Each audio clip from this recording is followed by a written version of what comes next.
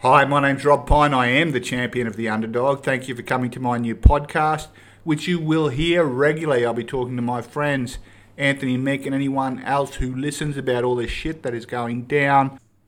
Welcome, comrades. It's great to have you back, my eco-socialist colleagues from around the world, wherever you may be.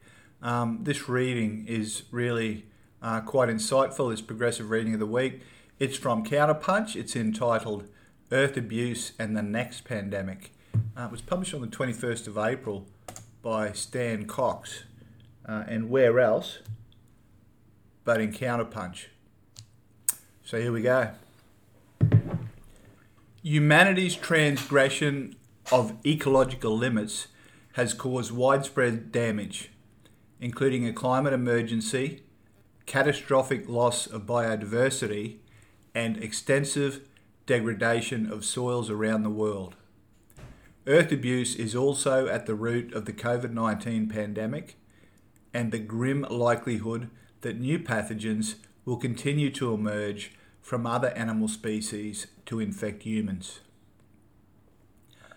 Cultivation, deforestation, mining, livestock grazing, and other activities degrade and destroy wildlife habitat, leaving animals no choice but to move closer to humans, potentially bringing pathogens along with them.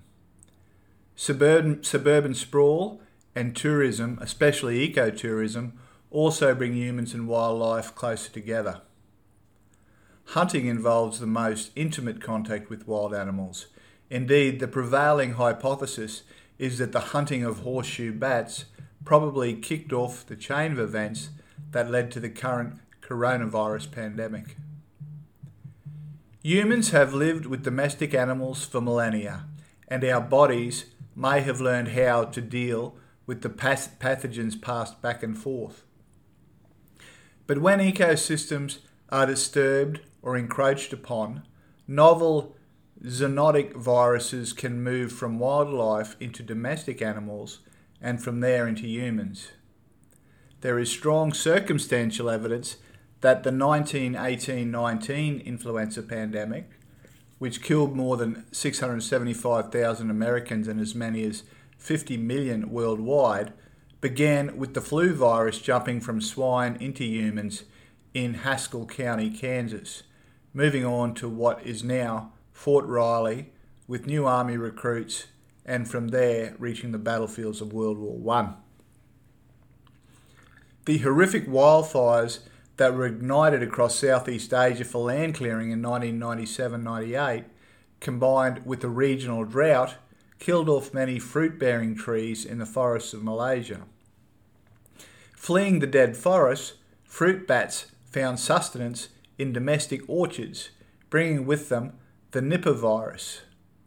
Swine being raised within the orchards became infected through the bats' virus-laden droppings and passed the virus on to the people who handled them.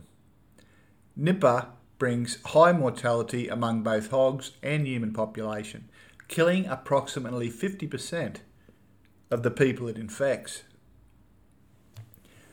We saw during the past year that once the new coronavirus gained a foothold in our species, the modern human propensity for long-distance travel quickly turned local outbreaks into a pandemic.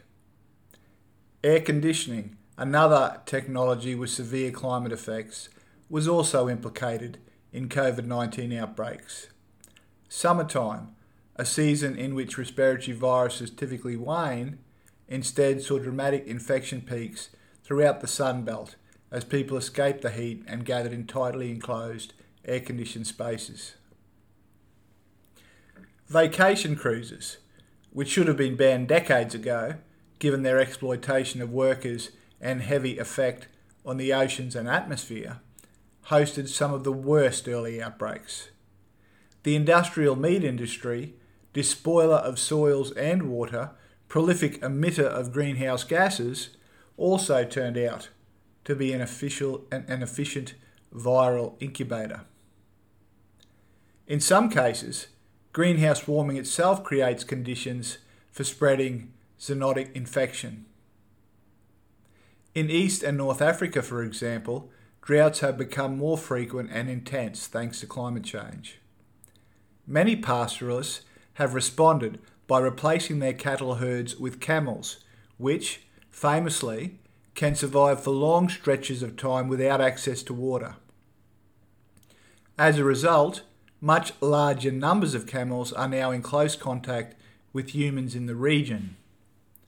Worryingly, the coronavirus that causes Middle East respiratory syndrome is circulating in dromedary camel populations in several countries in the region. MERS originated in bats, has become endemic in camels, and then over the past decade has repeatedly made the jump from camels into humans. It does not spread as readily from person to person as the COVID-19 virus, but it is orders of magnitude more deadly. Of approximately 2,500 people who have been affected by the MERS virus since 2012, 1/3 have died. As droughts worsen, farmers and herders take their camels on increasingly long journeys in search of forage.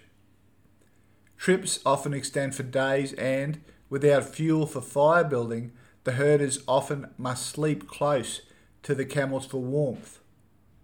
For want of fire and water, they also may sustain themselves by drinking the camel's milk raw. All of this increases the risk of virus transmission. We may wriggle out from under the COVID-19 pandemic by year's end, but we won't be in the clear. It is likely that we will continue to encounter novel coronaviruses. Never before the year 2000 were coronaviruses known to emerge from bats into human populations and cause highly lethal disease in humans. In the 2 decades since, however, there have been 3 such events involving SARS-CoV-1, which caused the 2002 to 2004 severe acute respiratory syndrome, SARS pandemic, MERS-CoV, which causes MERS, and SARS-CoV-2, the cause of COVID-19. In a 2020 article in the journal Cell, David Morans and Anthony Fauci, yes, that Dr. Fauci, wrote that as we continue disrupting the ecosphere, pathogens are finding their way into human populations with increasing frequency. The COVID-19 pandemic is yet another reminder added to the rapidly growing archive of historical reminders that in a human-dominated world in which our human activities represent aggressive, damaging, and unbalanced interactions with nature, we will increasingly provoke new diseases emergences. We remain at risk for the foreseeable future. COVID-19 is among the most vivid wake-up call in over a century. It should force us to think in earnest and collectively about living in more thoughtful and creative harmony with nature, even as we plan for nature's inevitable and always unexpected surprises. Our encroachment on the ecosphere has opened a Pandora's box. In addition to the viruses causing SARS, MERS and COVID-19, some of the other bat coronaviruses studied so far all have the necessary pathogenic tools for attacking humans, and they have been shown to infect and sicken laboratory mice. According to a paper authored by a national group of 10 researchers in the field, there are enormous groups of bat coronaviruses distributed globally, and many, like SARS-CoV-2, are functionally pre-adapted to infecting humans. That pre-adaptation may be related to similarities among bats, minks, cats, humans, and some other mammalian species in our lung cell membranes' susceptibility to the entry of this group of viruses. There's more. Since 2017, another coronavirus, emerging like COVID-19 SARS viruses from horseshoe bats, has been triggering deadly outbreaks amongst piglets in China. In the laboratory, the new bug appears to have the genetic potential to infect human airway and intestinal cells. 3 different coronaviruses that cause severe disease in cattle, horses and swine are closely related to another virus that has long been causing the common cold in humans. These livestock viruses may acquire, through genetic exchange, the ability to infect us. Scientists are becoming increasingly concerned about the propensity of different coronavirus strains to engage in recombination, that is, to swap blocks of genetic code with one another. Reportedly, the code for shaping the spike protein that allows the virus to enter host cells is especially prone to recombination, raising concerns that code for versions of the spike that can serve as keys for opening human cells to infection could pass from human pathogens like the COVID-19 or common cold viruses into livestock viruses. The latter might thereby acquire the ability to infect the people who work around them.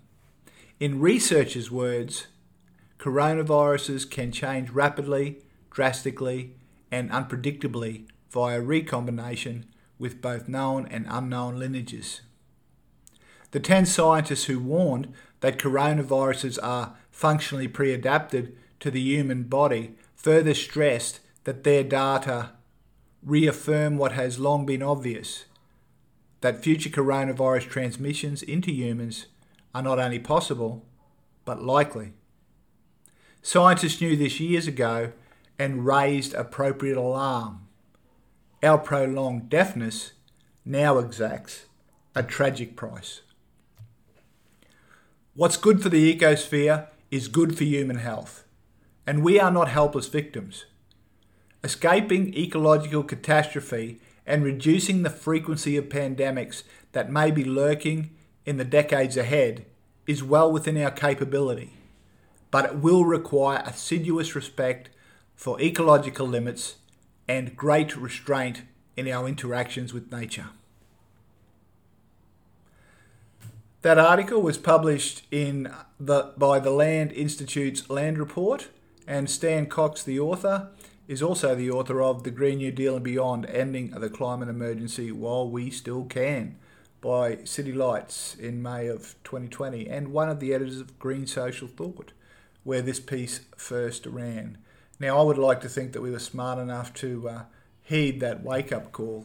Unfortunately, the rampant nature of capitalism is to consume everything and destroy everything it comes in contact with. So we're relying on you, comrades, to spread the word that only by showing restraint and protecting the natural world can we in fact protect ourselves from more and more of these deadly viruses.